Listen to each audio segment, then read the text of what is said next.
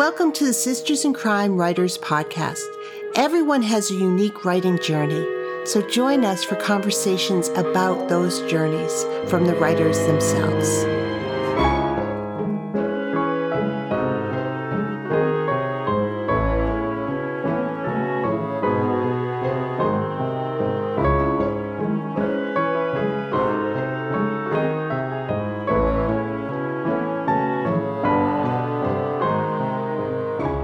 This is Julie Henriquez, the Executive Director of Sisters in Crime, and today's guest is the wonderful Leslie Budewitz, former president of Sisters in Crime, and we will be talking about that during this conversation. Leslie blends her passion for food, great mysteries, and the Northwest into two cozy mystery series, the Spice Shop Mysteries set in Seattle's Pike Place Market, and the Food Lovers Village Mysteries set in Northwest Montana. As Alicia Beckman, she writes moody suspense and made her debut with Bitterroot Lake in April 2021. A three-time Agatha Award winner, she is a current board member of Mystery Writers of America and, as I said, a past president of Sisters in Crime. She lives in Northwest Montana. Welcome to the podcast, Leslie. Julie, it's a delight to be here. I am always thrilled to do anything with Sisters in Crime because it's just been such an important part of my writing life. And I am just so thrilled to see all that the organization has been doing in the last year or more, particularly under your leadership. Oh, well, thank you, Leslie. That is so kind of you to say. It's a wonderful organization, and it's a pleasure to be serving. But why don't you talk a little bit more about your relationship with Sisters in Crime? How long have you been a member? I don't actually remember when I joined, but I'm going to say it was 1996, long before I was published, when I was first starting to write mystery, but when I was first starting to write fiction, actually. A friend of mine had seen an article in the newspaper about Sisters in Crime and Mystery Writers of America.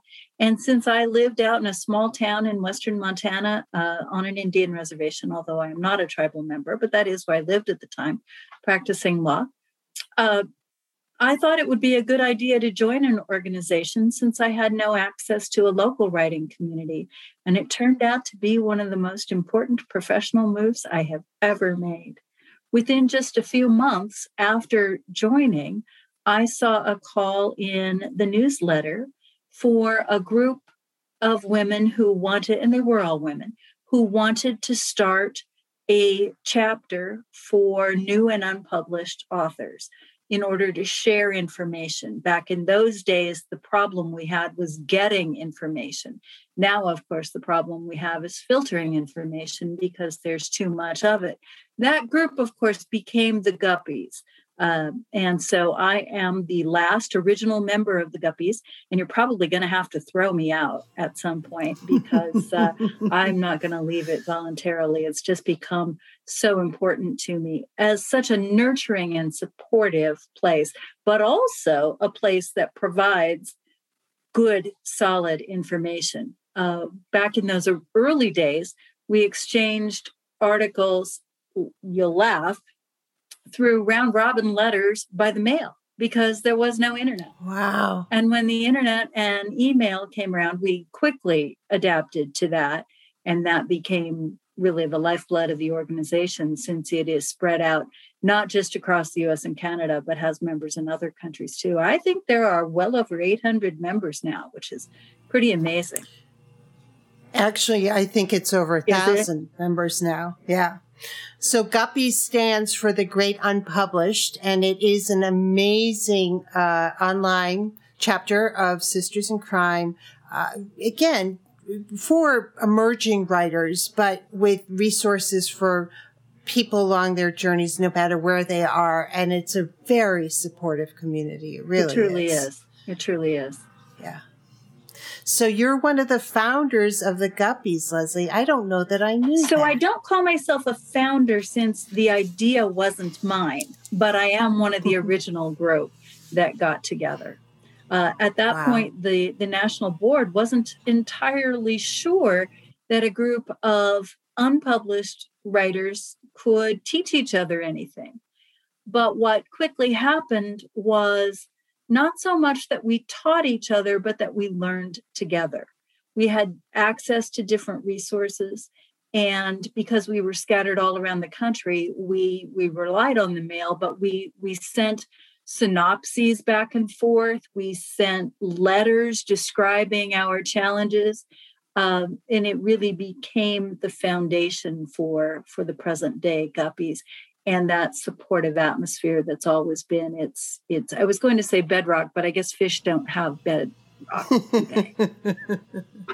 Well, one of the great things about Sisters in Crime is that it's always been welcoming to writers at any point in their career, yes. Whether it's early career, mid-career, later career. And, we'll talk about this during today's conversation, but how that can change for people.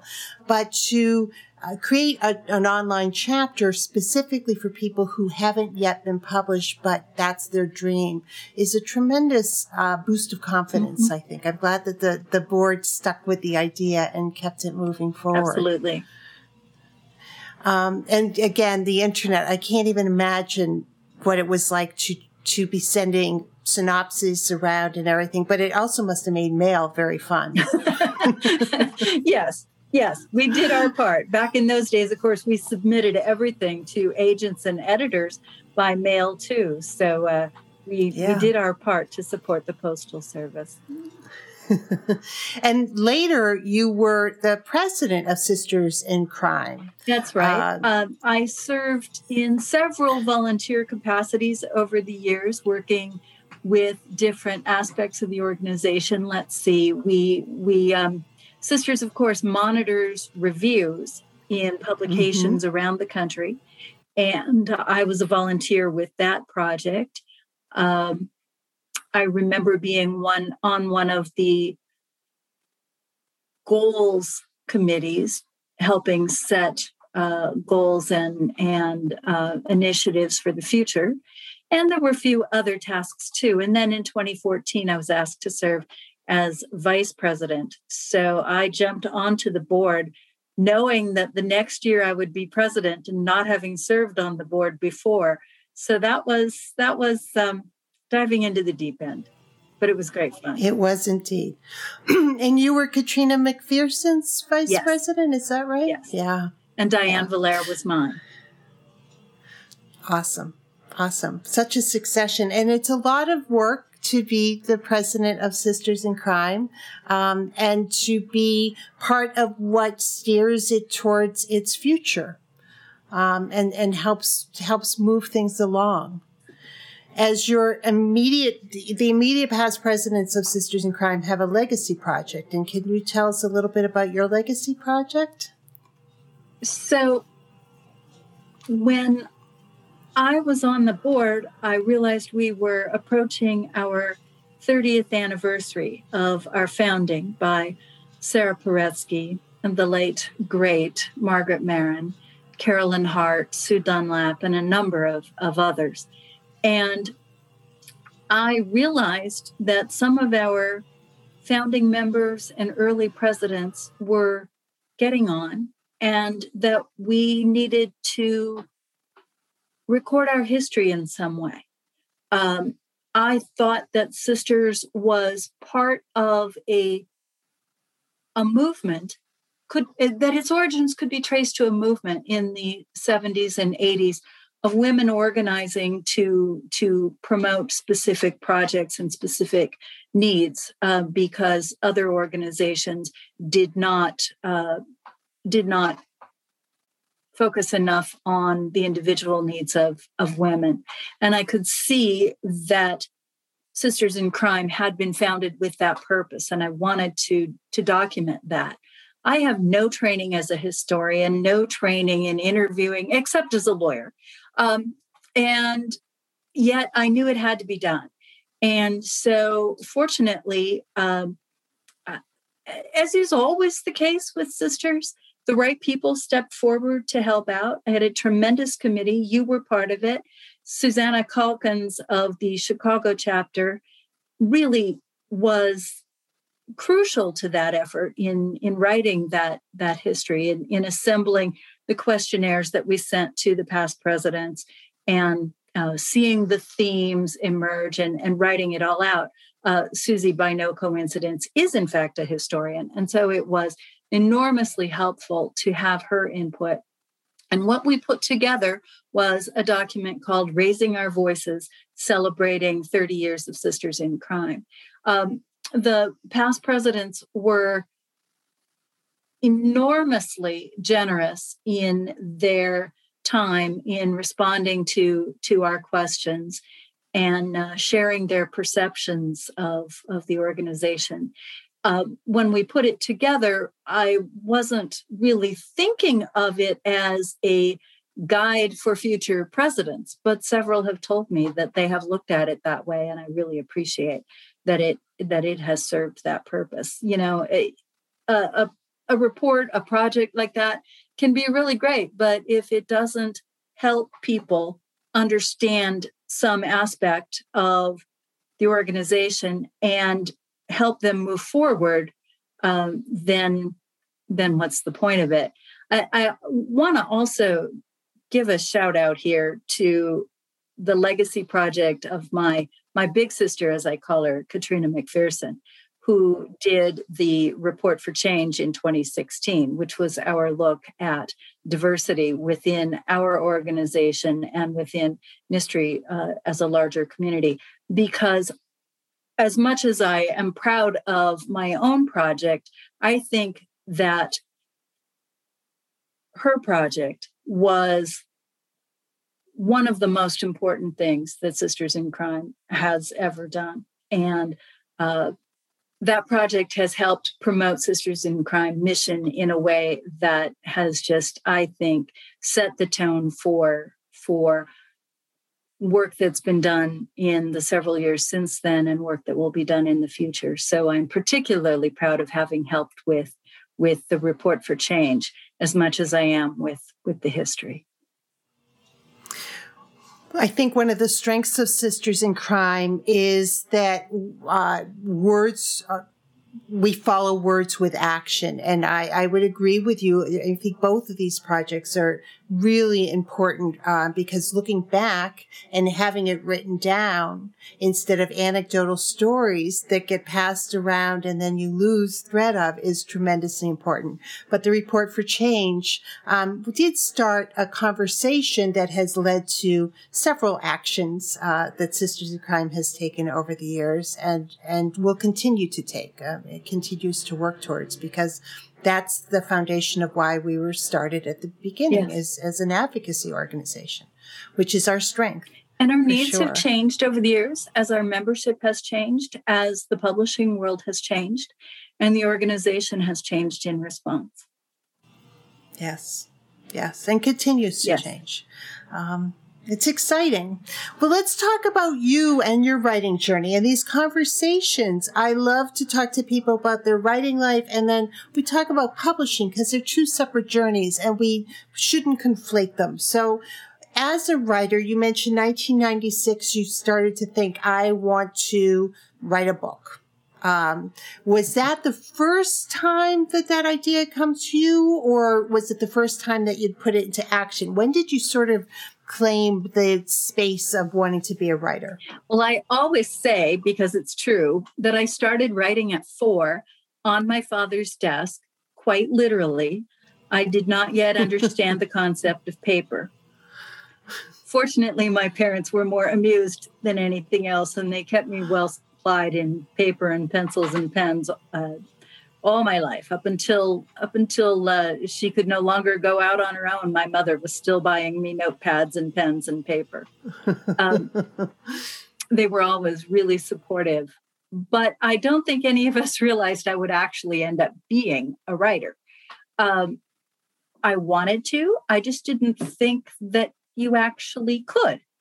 It wasn't a career path that I had seen, even though in the late 70s and early 80s, I worked in a bookstore. There were no book tours. There were no author tours then, particularly if there were any. They were not coming to Billings, Montana. I can tell you that for nothing. But I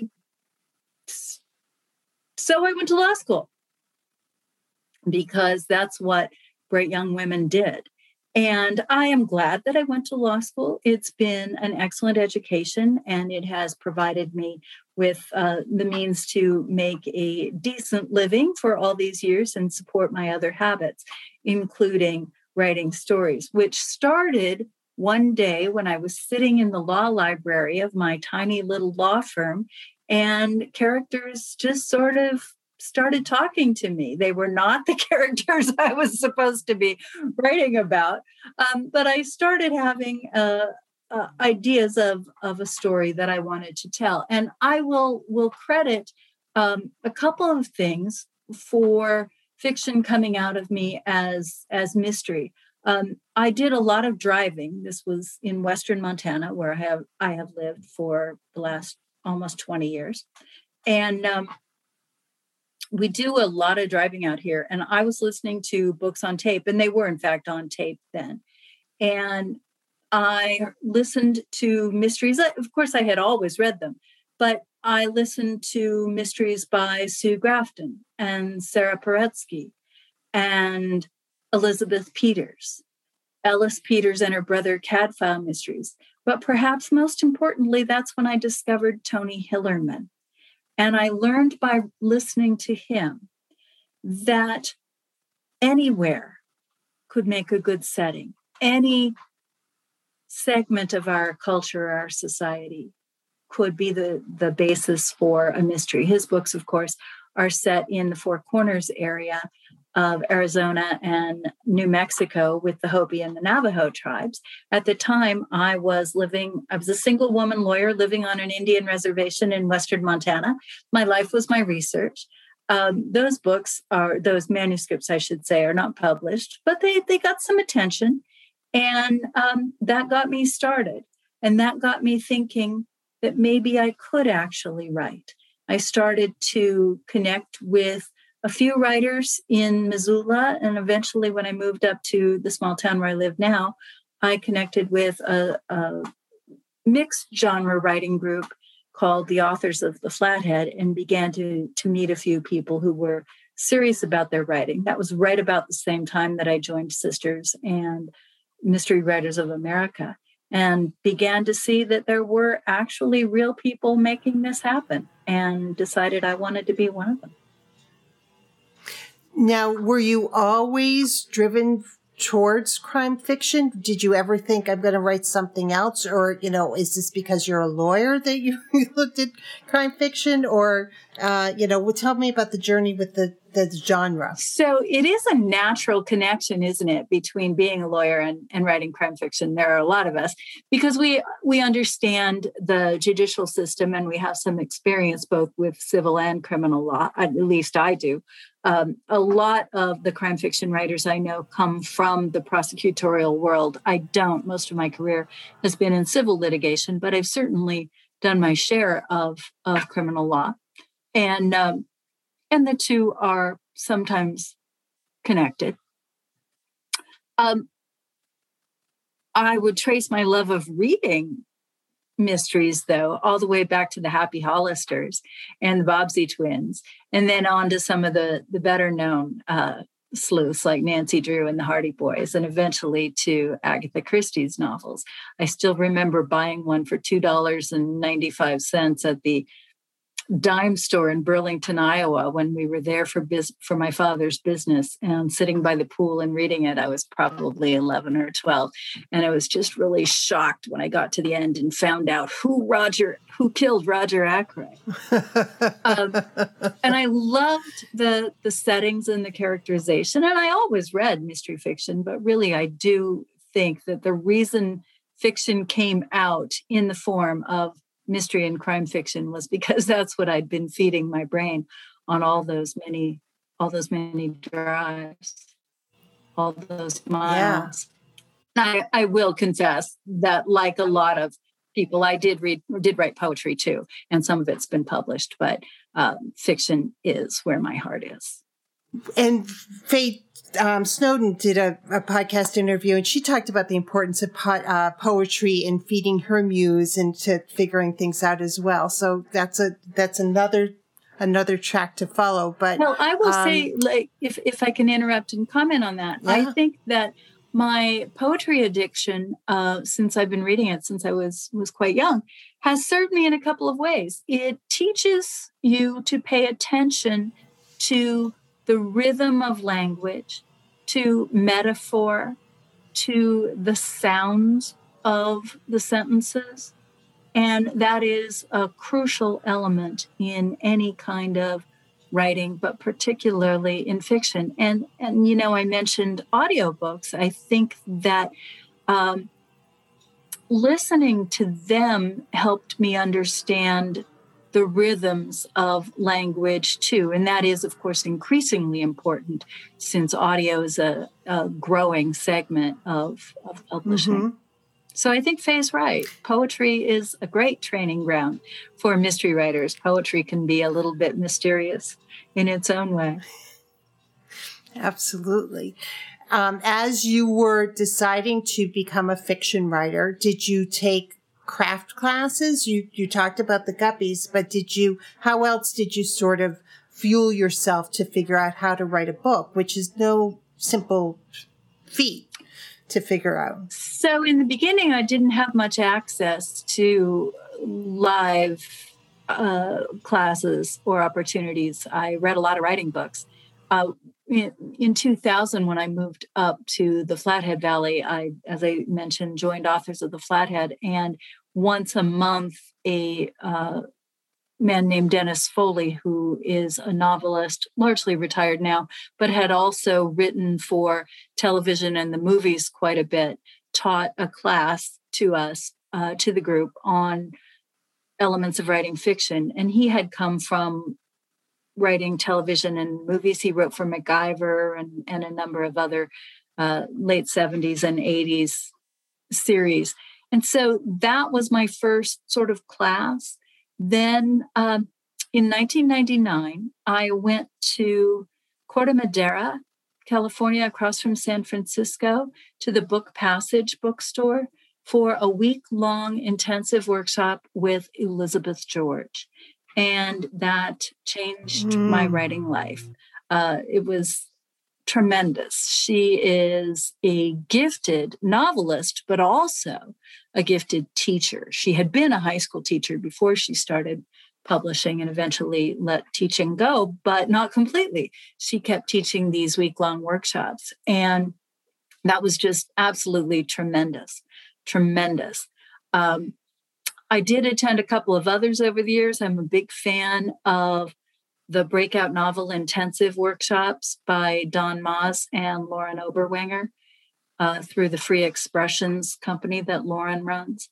And I've been to 2 of those. And so I just think that you find education where you can, but it's really important to learn by doing, but also by connecting with other writers, by reading books on the craft, by studying what you read, and taking the opportunities you have. Sisters in Crime chapters provide a lot of really great workshop opportunities and speaker opportunities. But because I didn't belong to an in-person chapter, I didn't have that opportunity much until recent years, when Sisters in Crime began doing webinar series. And if there is a bright spot to the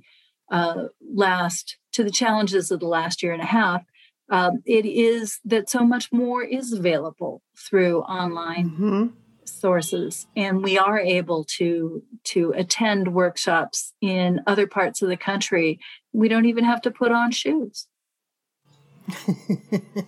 No, I completely agree with you. I think that there's been a flourishing of attendance at some chapter meetings because people can get there because of the computer. Yeah. So in person's wonderful and important, but online it's not an either or. I think it's a both. And Sisters has been folks. A tremendous leader in that in the last actually a couple of years, since before the pandemic, actually starting to offer the monthly webinars and other opportunities as well.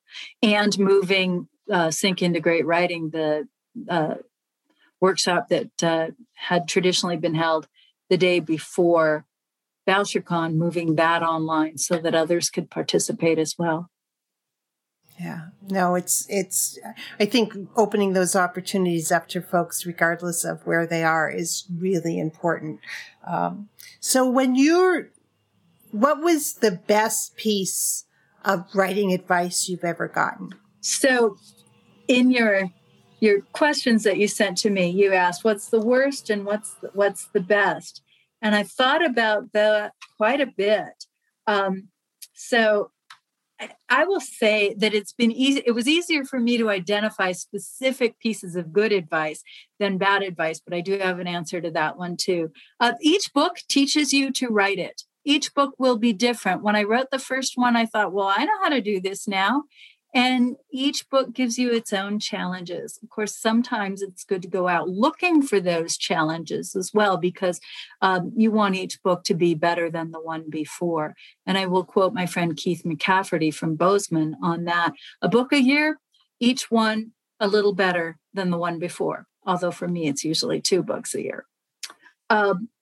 Another really important piece of advice, because I couldn't decide which was the best, was that the protagonist has to drive the story. And then another, because I have top 3 here. And it is something that Dennis Foley, the man I just mentioned, said on dealing with rejection, particularly when you get inconsistent rejections. It tells you that you're in the game, and that's an important thing. So I guess there's a bit of inspiration, of craft, and of business advice in my top 3. They're all excellent. Okay, let's talk a little bit about inconsistent rejection, because that's an important thing for people to hear about and to understand. You know, when you're querying, you're going to an agent or to an editor who has opinions. Yes. And you're looking to create a business relationship with somebody who will support your work. And they have tastes that may or may not match yours. Taste. Did you have experiences with that? I certainly did. And taste is actually the word that I come down to. And it's a challenging thing, isn't it? Because we're looking to form a business relationship, as you said, over art. And art is so personal and emotional. And so it can get very difficult and very complicated inside the writer's mind. I will tell you a story that illustrates my experience with that.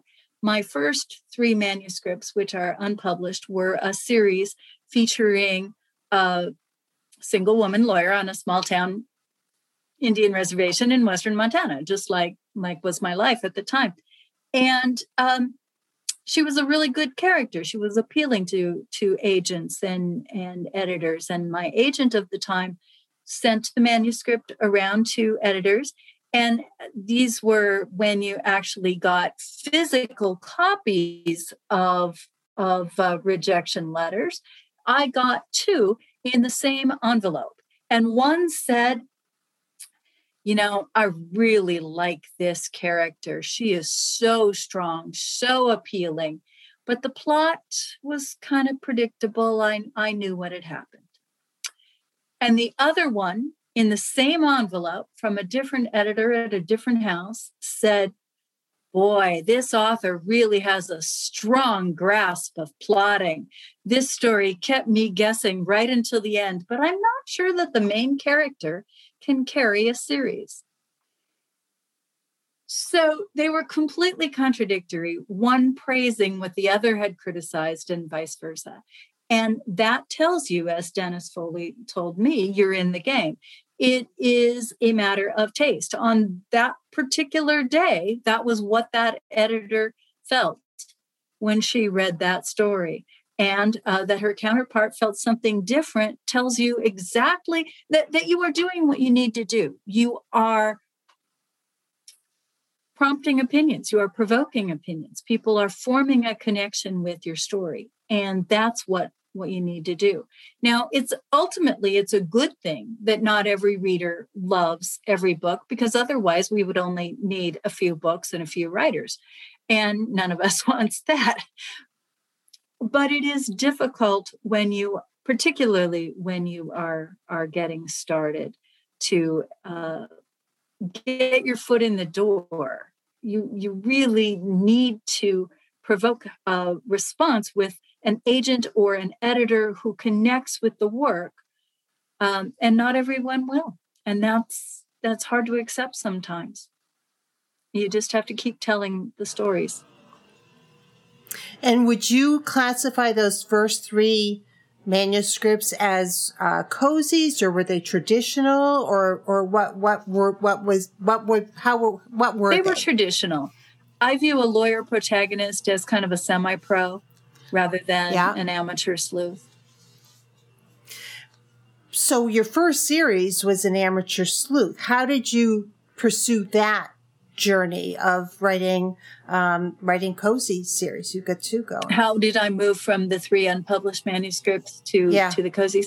There's actually a 4th manuscript in there too, also unpublished, highly influenced by reading and studying with Elizabeth George. I think there are 8 point of view characters, or 6.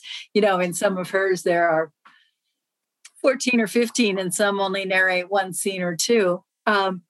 And I personally enjoy that. It is not for every reader. My first published book was Books, Crooks, and Counselors, How to Write Accurately About Criminal Law and Courtroom Procedure. And that was published in 2011. And it won the 2011 Agatha Award for Best Nonfiction. And that came about because I had joined writers groups by then, Authors of Flathead, Sisters in Crime, MWA, and other writers were asking me questions about using the law in their fiction. How does my character get a search warrant? Can this character inherit from this other character? Who is Miranda, and why are we always warning her? And so I started writing columns for newsletters and eventually collected them into a book. They're not collected. They were completely rewritten for the book. I shouldn't say collected at all. I was inspired by Doug Lyle, who many of you will know, who wrote Murder and Mayhem, A Doctor Answers Medical and Forensics Questions for Writers, or something like that. And so I really enjoyed working with writers to help them get the facts about the law right.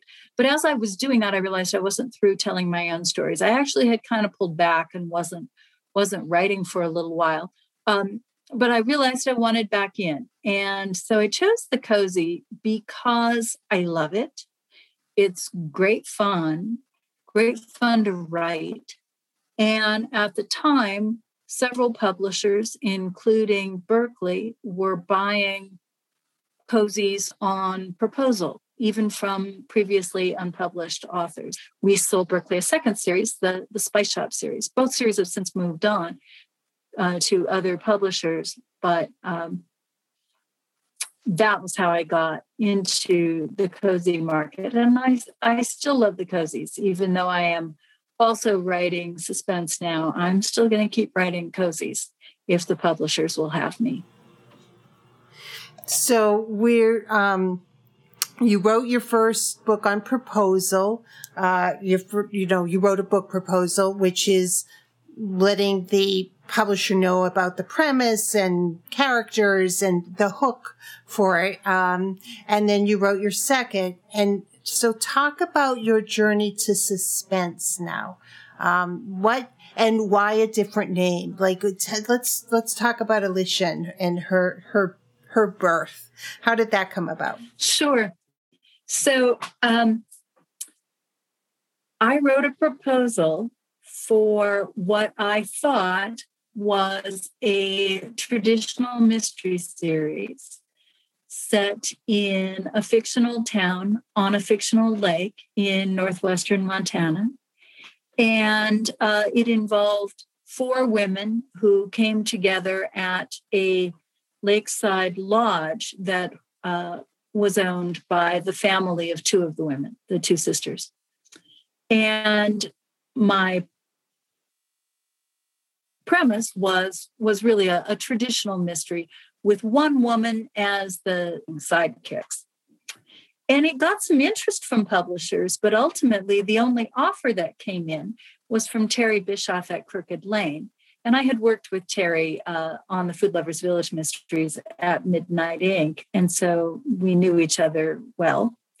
And her counter proposal was a standalone suspense novel. She thought that the premise for the first book, in what I thought was a traditional series, would actually make a good suspense novel. And so I bid on that we settled on earlier. And I certainly knew her editorial judgment and expertise and thought that, yeah, I could do that. And I wanted to do that. In fact, I still have a standalone in circulation, one that I had written previously that was a little bit more on the suspense side. And it just hasn't found a home yet. But this one happily did. And it became Budewitz Lake. It didn't even have a title when I first started writing it. The lake had a different name. And then when it occurred to me there we go. Why the pen name? Crooked Lane asked me to use a pen name because they wanted to distinguish between the cozies and the suspense novel. I will say it's not like I've gone from being Jessica Fletcher to Hannibal Lecter. It's not slasher fiction or anything. It's just a little moodier, as you can tell when you see the cover, which is all blues and greens and a lodge lit up at the crashing waves of the lake shore below. And I chose the name Alicia Beckman because my mother, who died not quite 3 years ago, was Alice. My father often called her Alicia. The Beckmans were my great-grandparents. Their story is absolute my main character, Sarah, in Budewitz Lake, but her discovery of the story of her great-grandparents is an important part of the novel. And so I kept a picture of mine, the Beckmans, on my desk as I wrote. And the physical image of them is my image of what Sarah Carter's great-grandparents looked like too. We pull from all kinds of weird little corners of our lives to write these stories, but also to come up with our pen names. Well, and the pen name conversation helps us segue into the publishing conversation. You wrote about proposals and shopping books around and having a conversation with Terry, which was part of your, you'd worked with her before, which definitely helps with these conversations. What about your publishing journey surprised you the most? So I thought it would be fairly linear. I thought that I would get published, stay published, probably with the same house, that it would just be a matter of increasing sales over time, increasing advances and royalties, and that within a few years, 3 to 5 books, I would be able to make a living as a writer.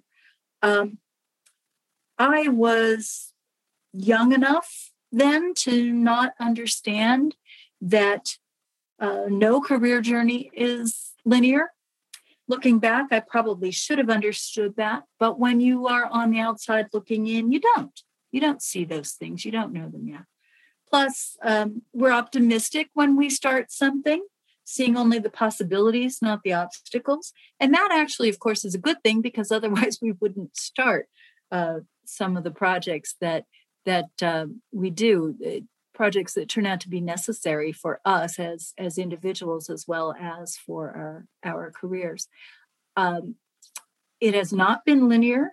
I have been surprised at some of the changes in publishing that have caught me, and I know some of them have caught you too. The biggest one, of course, was when Berkley made a dramatic reduction in its mass market paperbacks as a result of the Penguin Random House merger.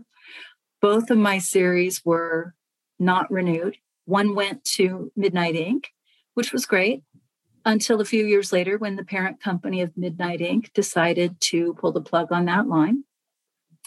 The other series went to 7th Street, and 7th Street's parent company sold it to a different parent company, which has had a little bit different vision, and that road has been not quite as smooth as I'd anticipated, just because it was a different road for the main reason. And so, publishing is always changing, always doing new things and different things and taking different approaches. And that's true of virtually any business. And I do credit my long career as a lawyer with helping me to understand business a little, and that business is always changing.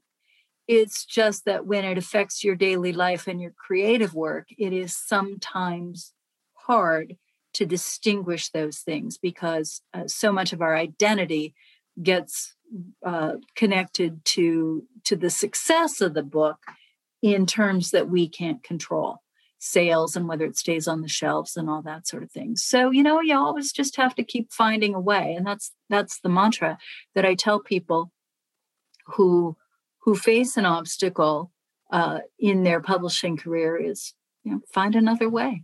There are all kinds of other ways, other roads.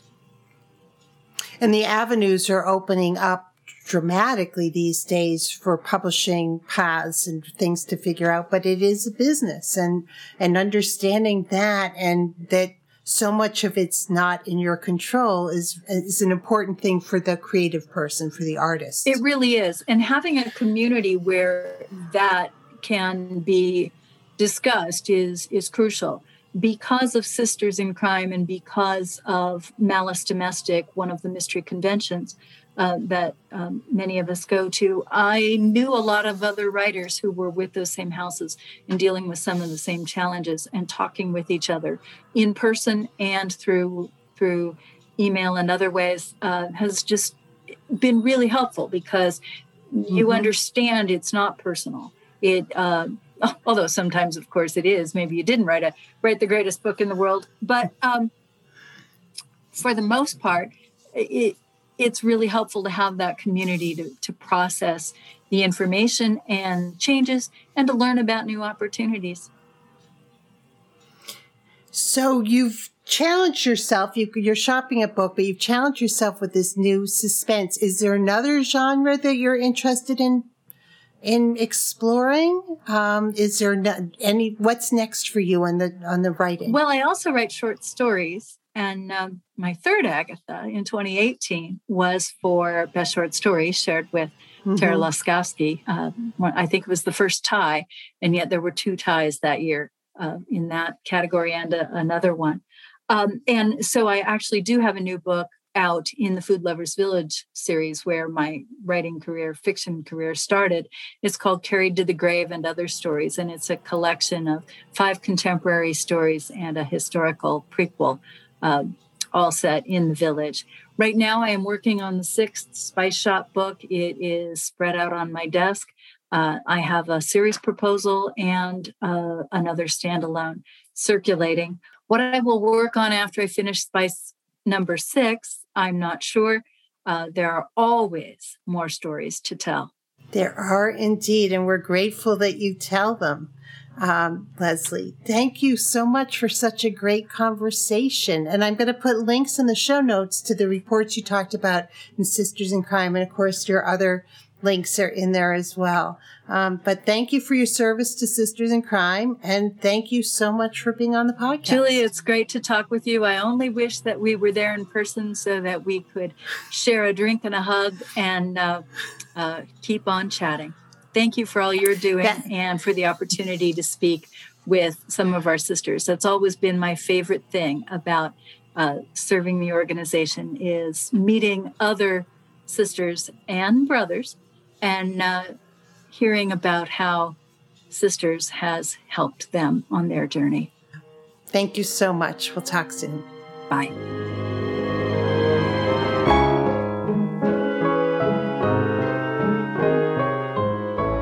Thank thank you for being with us today. Sisters in Crime is about community. We were founded to advocate for women crime writers, and we continue that mission by fighting for equity in the crime writing community. Sisters in Crime is an international, inclusive organization for all who write and love crime fiction, mystery, thrillers, and suspense. Join us at sistersandcrime.org and make sure you subscribe to this podcast.